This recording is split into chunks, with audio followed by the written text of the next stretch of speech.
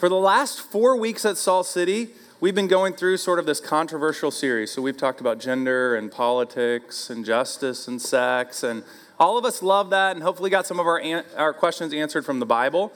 But we get a little bit uncomfortable whenever we get into a topical series as a church because the way we like to roll is going through books of the Bible. So I'm excited because we're getting back into the book of 1 Peter this morning. So we're looking at 2 verses in 1 Peter. 1 Peter chapter 1, verses 1 and 2. So it says this, Peter, an apostle of Jesus Christ, to those who are elect exiles of the dispersion in Pontus, Galatia, Cappadocia, Asia, and Bithynia, according to the foreknowledge of God the Father, in the sanctification of the Spirit, for obedience to Jesus Christ and for sprinkling with his blood. May grace and peace be multiplied to you. So the first thing we notice is something pretty obvious, and that's that Peter is the one who's writing this pastoral letter. So he's writing to a specific group of people at a specific time, and he's seeking to encourage them. And these people we see happen to be exiles. So they are a diverse group of people. There's Jews, there's Gentiles, there's people of different socioeconomic status and different races and all those things. And they have been dispersed throughout this region, which is essentially modern-day Turkey. And they are suffering because they are being persecuted for being Christians. Another way to translate this word, exile, would be to call them strangers or to call them aliens. But the main reason they're strangers and aliens is not because the ethnicity that they have is different than those around them. It's because they've placed their faith in Jesus. And because they've placed their faith in Jesus, they believe different things and they live in a different way.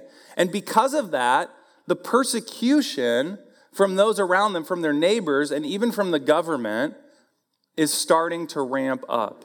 Now, I don't know about you guys, but I don't like feeling like a stranger. Feeling like a stranger is a very uncomfortable thing. And I was thinking back to when I felt most like a stranger in my entire life. I mean, I could chalk it up to middle school and talk about that for a long time. Weird things are happening in your body. What is seriously going on? Or I could talk about when I went to China for 2 months. So my wife, Melissa, and I, right after we were married, lived in China for 2 months. And we weren't in like Beijing or Xi'an, one of these major cities. We were in the western part of China, kind of out in the sticks, out in the middle of nowhere. And so I remember riding the bus by myself from one end of this city to the other on a daily basis and just thinking to myself, I had no idea there were this many Chinese people in the world. And they were thinking, what is he doing here? Because literally everybody on the bus that I would be on and outside of the bus, and as I would get off the bus and walk to class and wherever I was going, would just be staring at me because many of them had never seen a white person before in person in their life. And so I felt like a stranger. And here's what's true.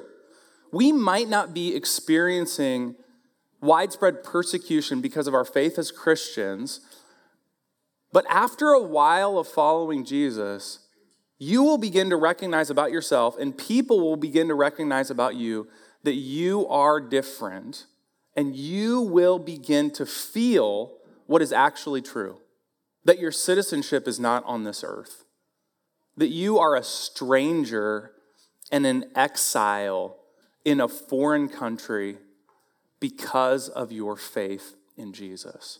So here's sort of the big idea that's going to tie together what we're going to be talking about this morning. It's that as God's chosen people, we are strangers on earth, which initially might sound like bad news, but Peter paints this beautiful picture for us of why this is good news. Because God is with us. So we're going to look at 4 reasons we rejoice in being strangers on earth. The first one that Peter mentions is that the Father chose us. So in verse 2, you'll remember, it says that we are elect exiles of dispersion according to the foreknowledge of God the Father.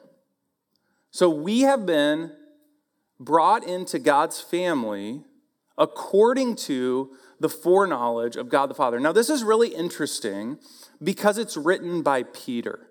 We just finished studying the book of Acts as a church, and something that we saw in the life of Peter is this progression from him thinking that the gospel message was only for the Jewish people to him understanding that the gospel was for all people everywhere. And so Peter's writing to this very diverse group of people, having internalized the good news of the gospel. And he's saying to these exiles, people that are spread out all over the place from all different kinds of backgrounds, you have been chosen by God. You are God's people. Now, how can it be that this diverse group of people is God's people? How can it be that they are the elect of God? You see, as Christians, we don't believe that you're one of God's people because of your background or because of some certain characteristic about you, but we actually believe that you are God's child because of his foreknowledge. Now, we're going to get into the weeds here for a little bit, okay? This word foreknowledge, some people think that in the Bible, when the Bible talks about foreknowledge, that it's talking about God knowing ahead of time who is going to choose him and who is going to reject him. But the Bible's concept of foreknowledge is actually different than that, and it's a lot deeper than that. So I want to dive into a couple cross-references to help us understand what exactly Peter is talking about when he says that these exiles of the dispersion have been foreknown by God the Father. Romans 8:29, the Apostle Paul, a contemporary of Peter, writes this: "For those whom he foreknew, he also predestined to be conformed to the image of his Son." Okay, here's what I want you to see in this passage. I want you to see the logic of the Apostle Paul in the passage. He is saying every person who God has foreknown has been predestined, destined beforehand, to become conformed to the image of Jesus. Which means that if you are foreknown, you are a Christian and will eventually become like Jesus, conformed to his image. So foreknowledge is equated in Scripture to God choosing you out beforehand and setting you apart for this specific purpose of becoming like Jesus. Which, when I've explained that in the past, the question people have is, okay, how does God make the decision? Because immediately we come to this conclusion in our own minds. If God has chosen some people, then he has not chosen other people. Why does God predestine certain people and not others? And we need to flip to another place in the Bible, Ephesians chapter 1, verses 3 through 6. This is what it says: "Blessed be the God and Father of our Lord Jesus Christ, who has blessed us in Christ with every spiritual blessing in the heavenly places, even as he chose us in him before the foundation of the world, that we should be holy and blameless before him. In love, he predestined us for adoption as sons through Jesus Christ, according to the purpose of his will, to the praise of his glorious grace, with which he has blessed us in the beloved." So you see what Paul's saying in this passage. God has chosen his people before the foundation of the world, that we should be holy and blameless before him. He's using the same logic that he used in the other passage.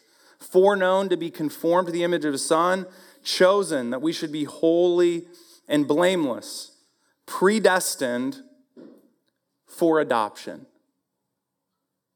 So he uses this familial language to be adopted into God's family. Now, how does God make that decision? Who's in, who's out on his family before the foundation of the world? Here's what Scripture says. According to the purpose of his will. In other words, God is saying, politely, none of your business. That's my decision to make. And then he shows us a window into his purpose in this whole thing, so that we would praise his glorious grace. Notice it doesn't say so that we'd have arguments about this with each other within the church in our small groups. No, that we would stand in awe of God's grace.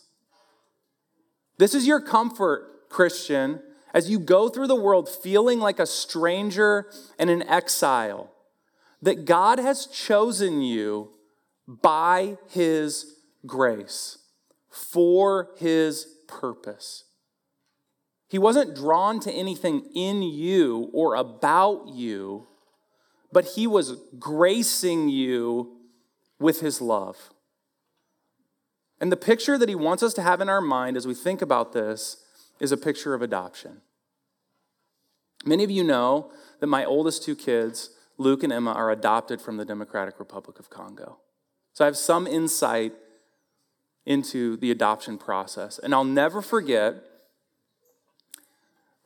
getting Luke and Emma's pictures for the first time. They were 4 and 2 at the time. They're 9 and 7 right now. And I remember seeing those pictures and saying, yes, those are my kids. We had gotten pictures of other kids. I remember there was a set of triplet boys, and we felt like there's no way we can handle that. let's wait. And so we ended up getting pictures of Luke and Emma, and in some way we chose them beforehand. It wasn't based on anything good in them. It was based on their need for parents. They needed our love. They needed our support. They needed our affection. And so in some way, we chose them to be part of our family. We didn't consult them in the decision. We chose them to rescue them from a life of suffering and hopefully bring them into a better life. And in a similar way, God, before the foundation of the world, Christian, he had your picture and he chose you. He said, this is my child. And so the ultimate explanation for you being chosen by God, made to be a stranger in this world, is the purpose of God's will, that you would praise his glorious grace. And everything in the Christian life flows from God's grace and his purpose in election before the foundation of the world. And so here's some evidences in our lives as Christians. They won't be perfectly true, but they will be substantially true in our lives that we've been chosen by God. The first one is that the Spirit set us apart. Peter says that we have been foreknown by God in the sanctification of the Spirit. The second part of verse 2. So this word sanctification in the Bible, it can have two meanings. One means the ongoing process of transformation that happens in the life of a believer over time. But the other way that this word sanctification is used in the Bible is it's used to indicate that something has been consecrated or set apart for a holy purpose. And I think what Peter is getting at here is the second meaning. He's saying the evidence that you have been foreknown by God before the foundation of the world is that your life has been consecrated for a purpose. You have been set aside in God's design, not to follow the pattern of this world, but to follow after Jesus' commandments. And the way this has taken place in your life is by placing your faith in Jesus. The Holy Spirit has come to dwell in you, and he has transformed you from the inside out. We're not talking about behavior modification here. We're talking about inside out transformation that God has done on the spot. Another way that this moment of sanctification is described in the Bible is as being born again. You've been born again, Christian. Think about who you used to be. Think about what your life used to be like. Think about the desires that you used to have. Think about the way that you used to think. Think about all of the ways that you live that you are now ashamed of. As a Christian, you can mark, maybe it's a moment, maybe it's a year, maybe it's a couple year time period, but you know that there has taken place in your heart of hearts and in your soul a deep transformation.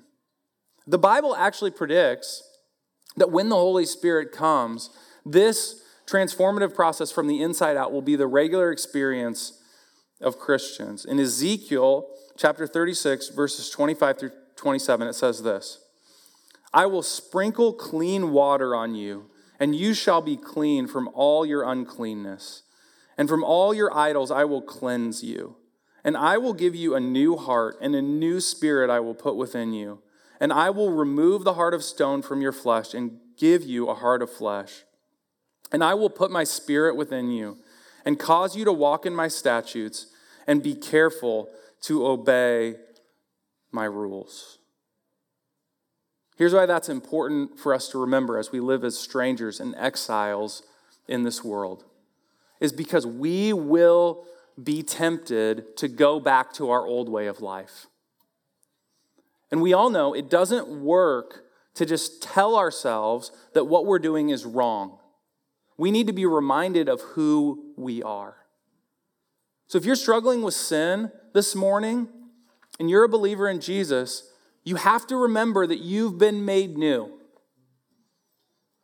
Those patterns of sin that you've been walking in, that's not who you really are.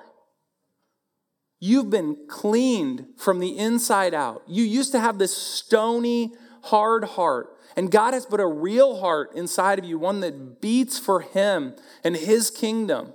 And the reason that you're back in these patterns of sin and that you're tempted by the world around you and you're tempted to set up shop in this world and make it your home again is actually because you've forgotten who you are. So real transformation has happened in your life. Don't you love stories of transformation? Don't you love to hear those? I think part of the reason we love to hear stories of transformation is because it reminds us of our own transformation, causes us to look above this world to the transforming power of God, and we remember who we are. One of those stories that deeply impacted me was a few years ago. I did a wedding of a friend named Ren. And Ren grew up in an Amish family and then rebelled against that, which I think I would too. And then he went totally to the other extreme and started partying as hard as he can. And then at some point, he sees a Facebook message from one of his friends, and they're talking about how awesome their church is. And he shows up to our church, and he places his faith in Jesus, and his life is entirely transformed. A short time later, he gets married. So I'm at his wedding, and he's sharing his testimony with this crowd.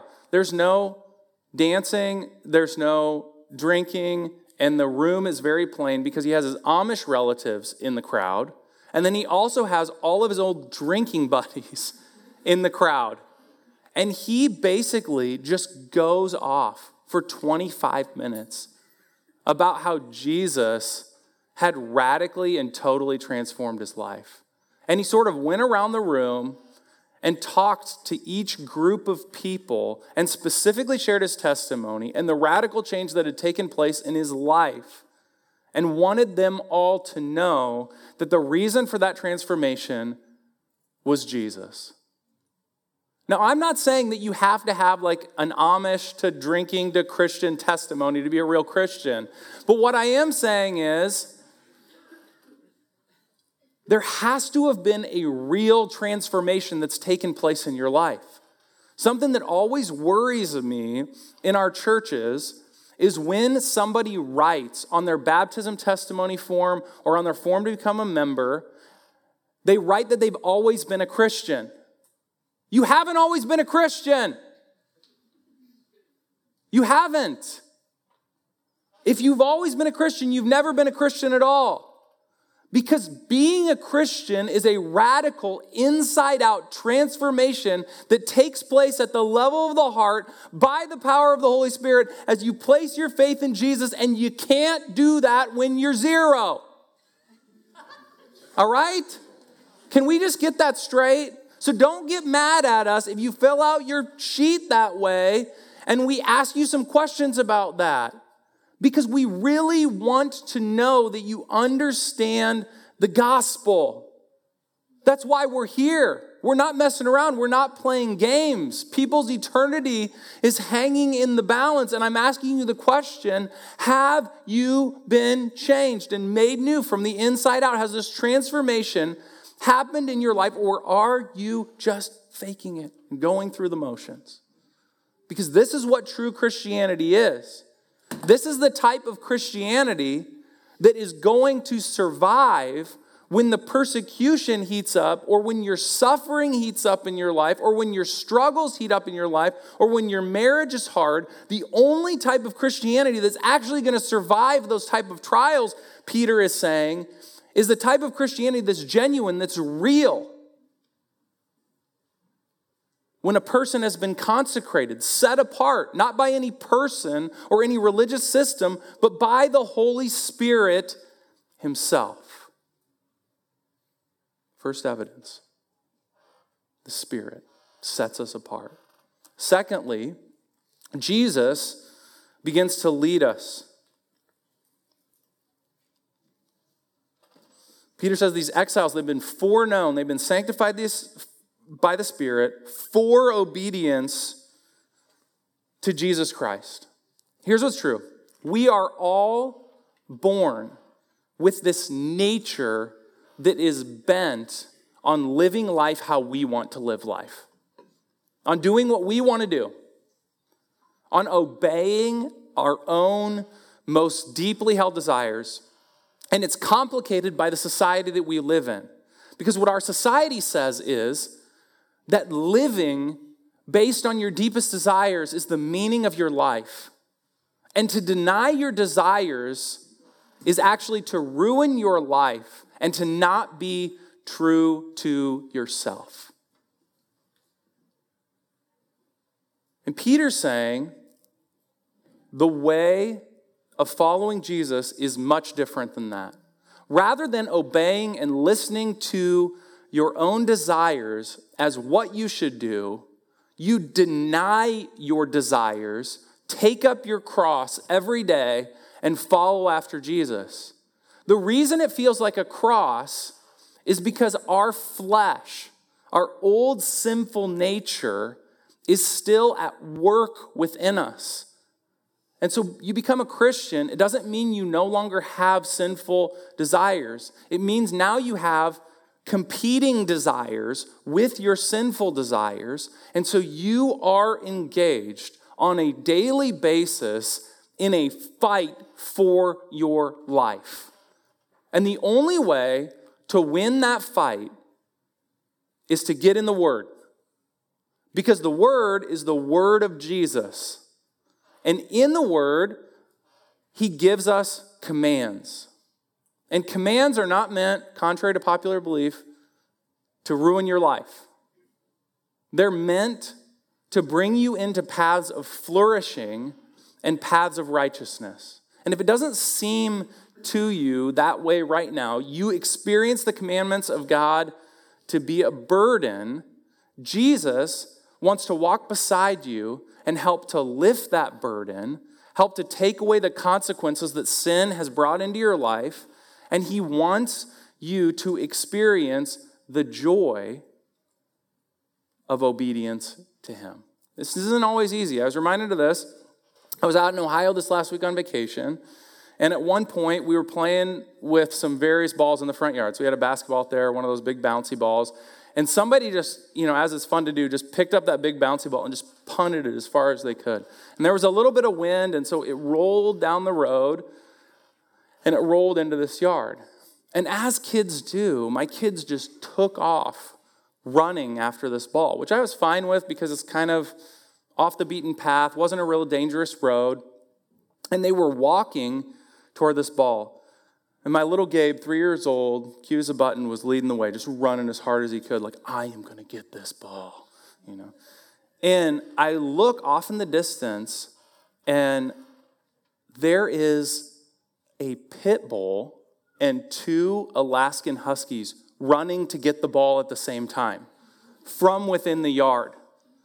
And so, as you can imagine, I go into dad mode, and it's like, Gabe, stop! Emma, stop! Luke, stop! It takes me 10 minutes to get through the names of my kids.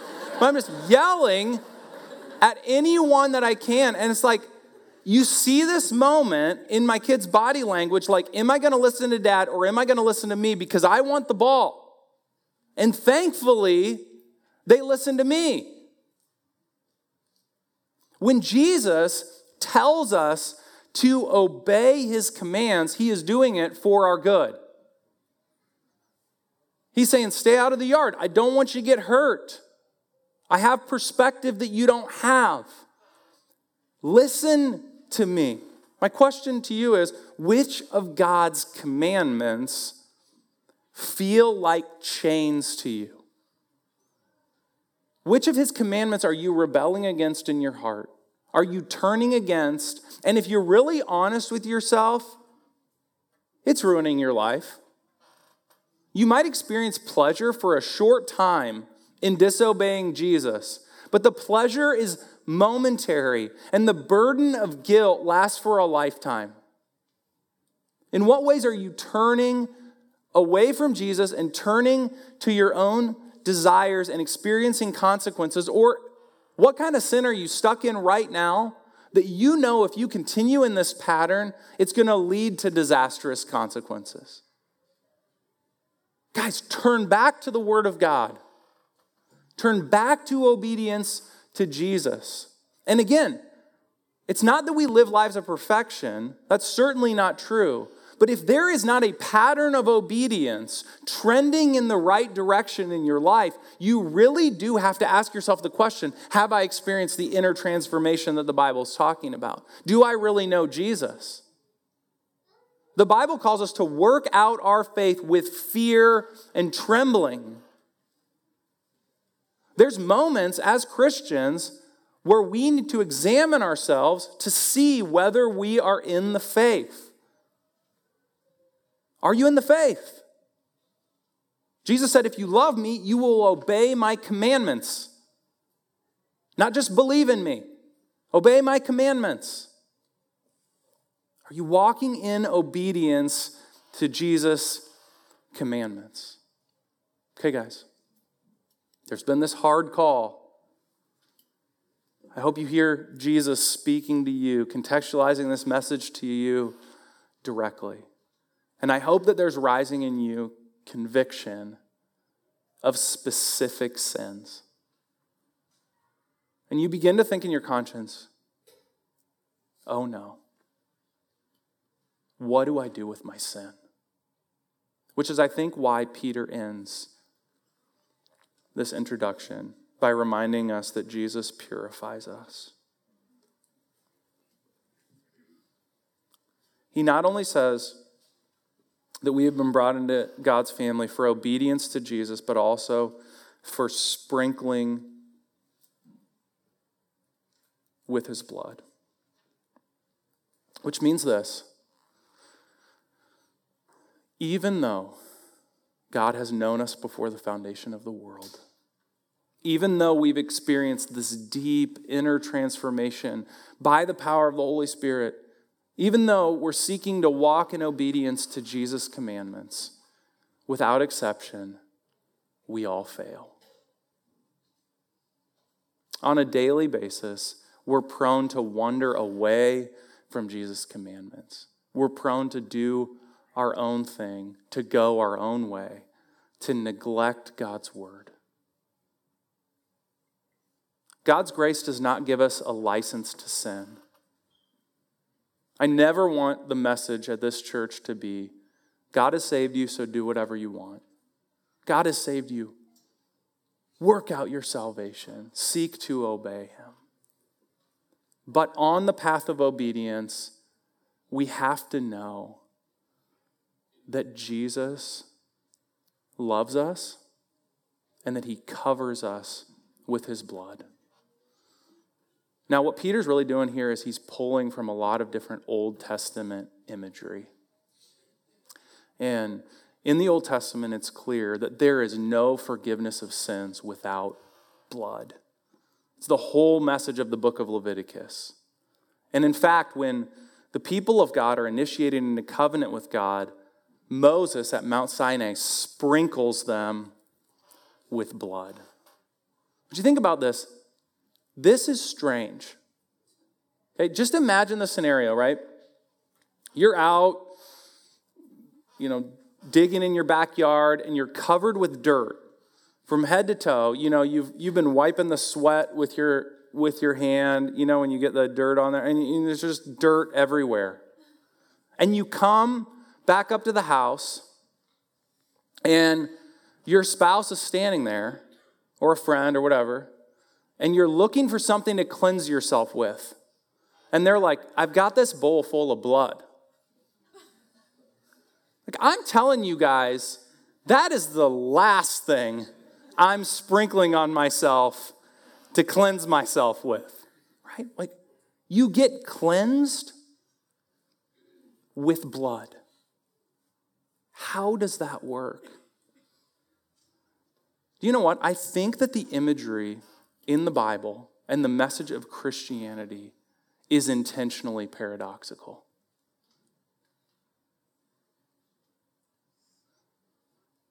When we think about blood cleansing us, it simultaneously is absolutely ridiculous to us. And we begin to go down this train of thought, I hope. That for as ridiculous as I have been, and how stupid I've become, and how far I've strayed off God's path, the way of salvation must be drastically different than anything that I would think of. See, in every other religion, there's no such thing as being forgiven by grace. You've got to work your way back. You've got to promise to do better. You've got to climb your way to heaven. You've got to reach nirvana. You've got to follow the fivefold path. You've got to pray 5 times a day. Whatever it is, you have to earn your salvation. And in Christianity, you come back to Jesus moment by moment, every single day. And he says, if you confess your sins, I am faithful and just to forgive your sins and to cleanse you from all unrighteousness. Okay, still don't believe me. Here's what Peter wrote to these specific people dispersed throughout this region. He says, for the time that is past suffices for doing what the Gentiles want to do, living in sensuality, passions, drunkenness, orgies, drinking parties, and lawless idolatry. You see what's so crazy about this? Often we imagine the people that the apostles are writing to in the New Testament as being very different than us and being more cleaned up religious types. He is telling Christians not to participate in orgies. These people were tempted by the same things that we're tempted by. They were made out of the same stuff that we're made out of, and they made the same mistakes that we make. And Peter is saying, Jesus' blood is for you. And I'm saying Jesus' blood is for you, for your real sins, for your most perverted sins, for the worst things that you've ever done, thought, said, and wanted to do. You can come back to Jesus. He is a God of grace. Let me end this way. A weird and one of my favorite songs says this: there is a fountain filled with blood, drawn from Emmanuel's veins, and sinners plunged beneath that flood lose all their guilty stains. Lose all their guilty stains. Lose all their guilty stains. And sinners plunged beneath that flood lose all their guilty stains. Let's pray. Jesus, we want to be obedient to you during our time of exile on this earth. We often feel that we are not home, that we are citizens of another place. And yet we forget that so often. We stray away from you. We begin to do whatever we want to do. And we need the cleansing of your blood, the filling of your Spirit, the reminder of your love. Would you equip us for today to walk with you, to love you, to enjoy you? In Jesus' name, amen.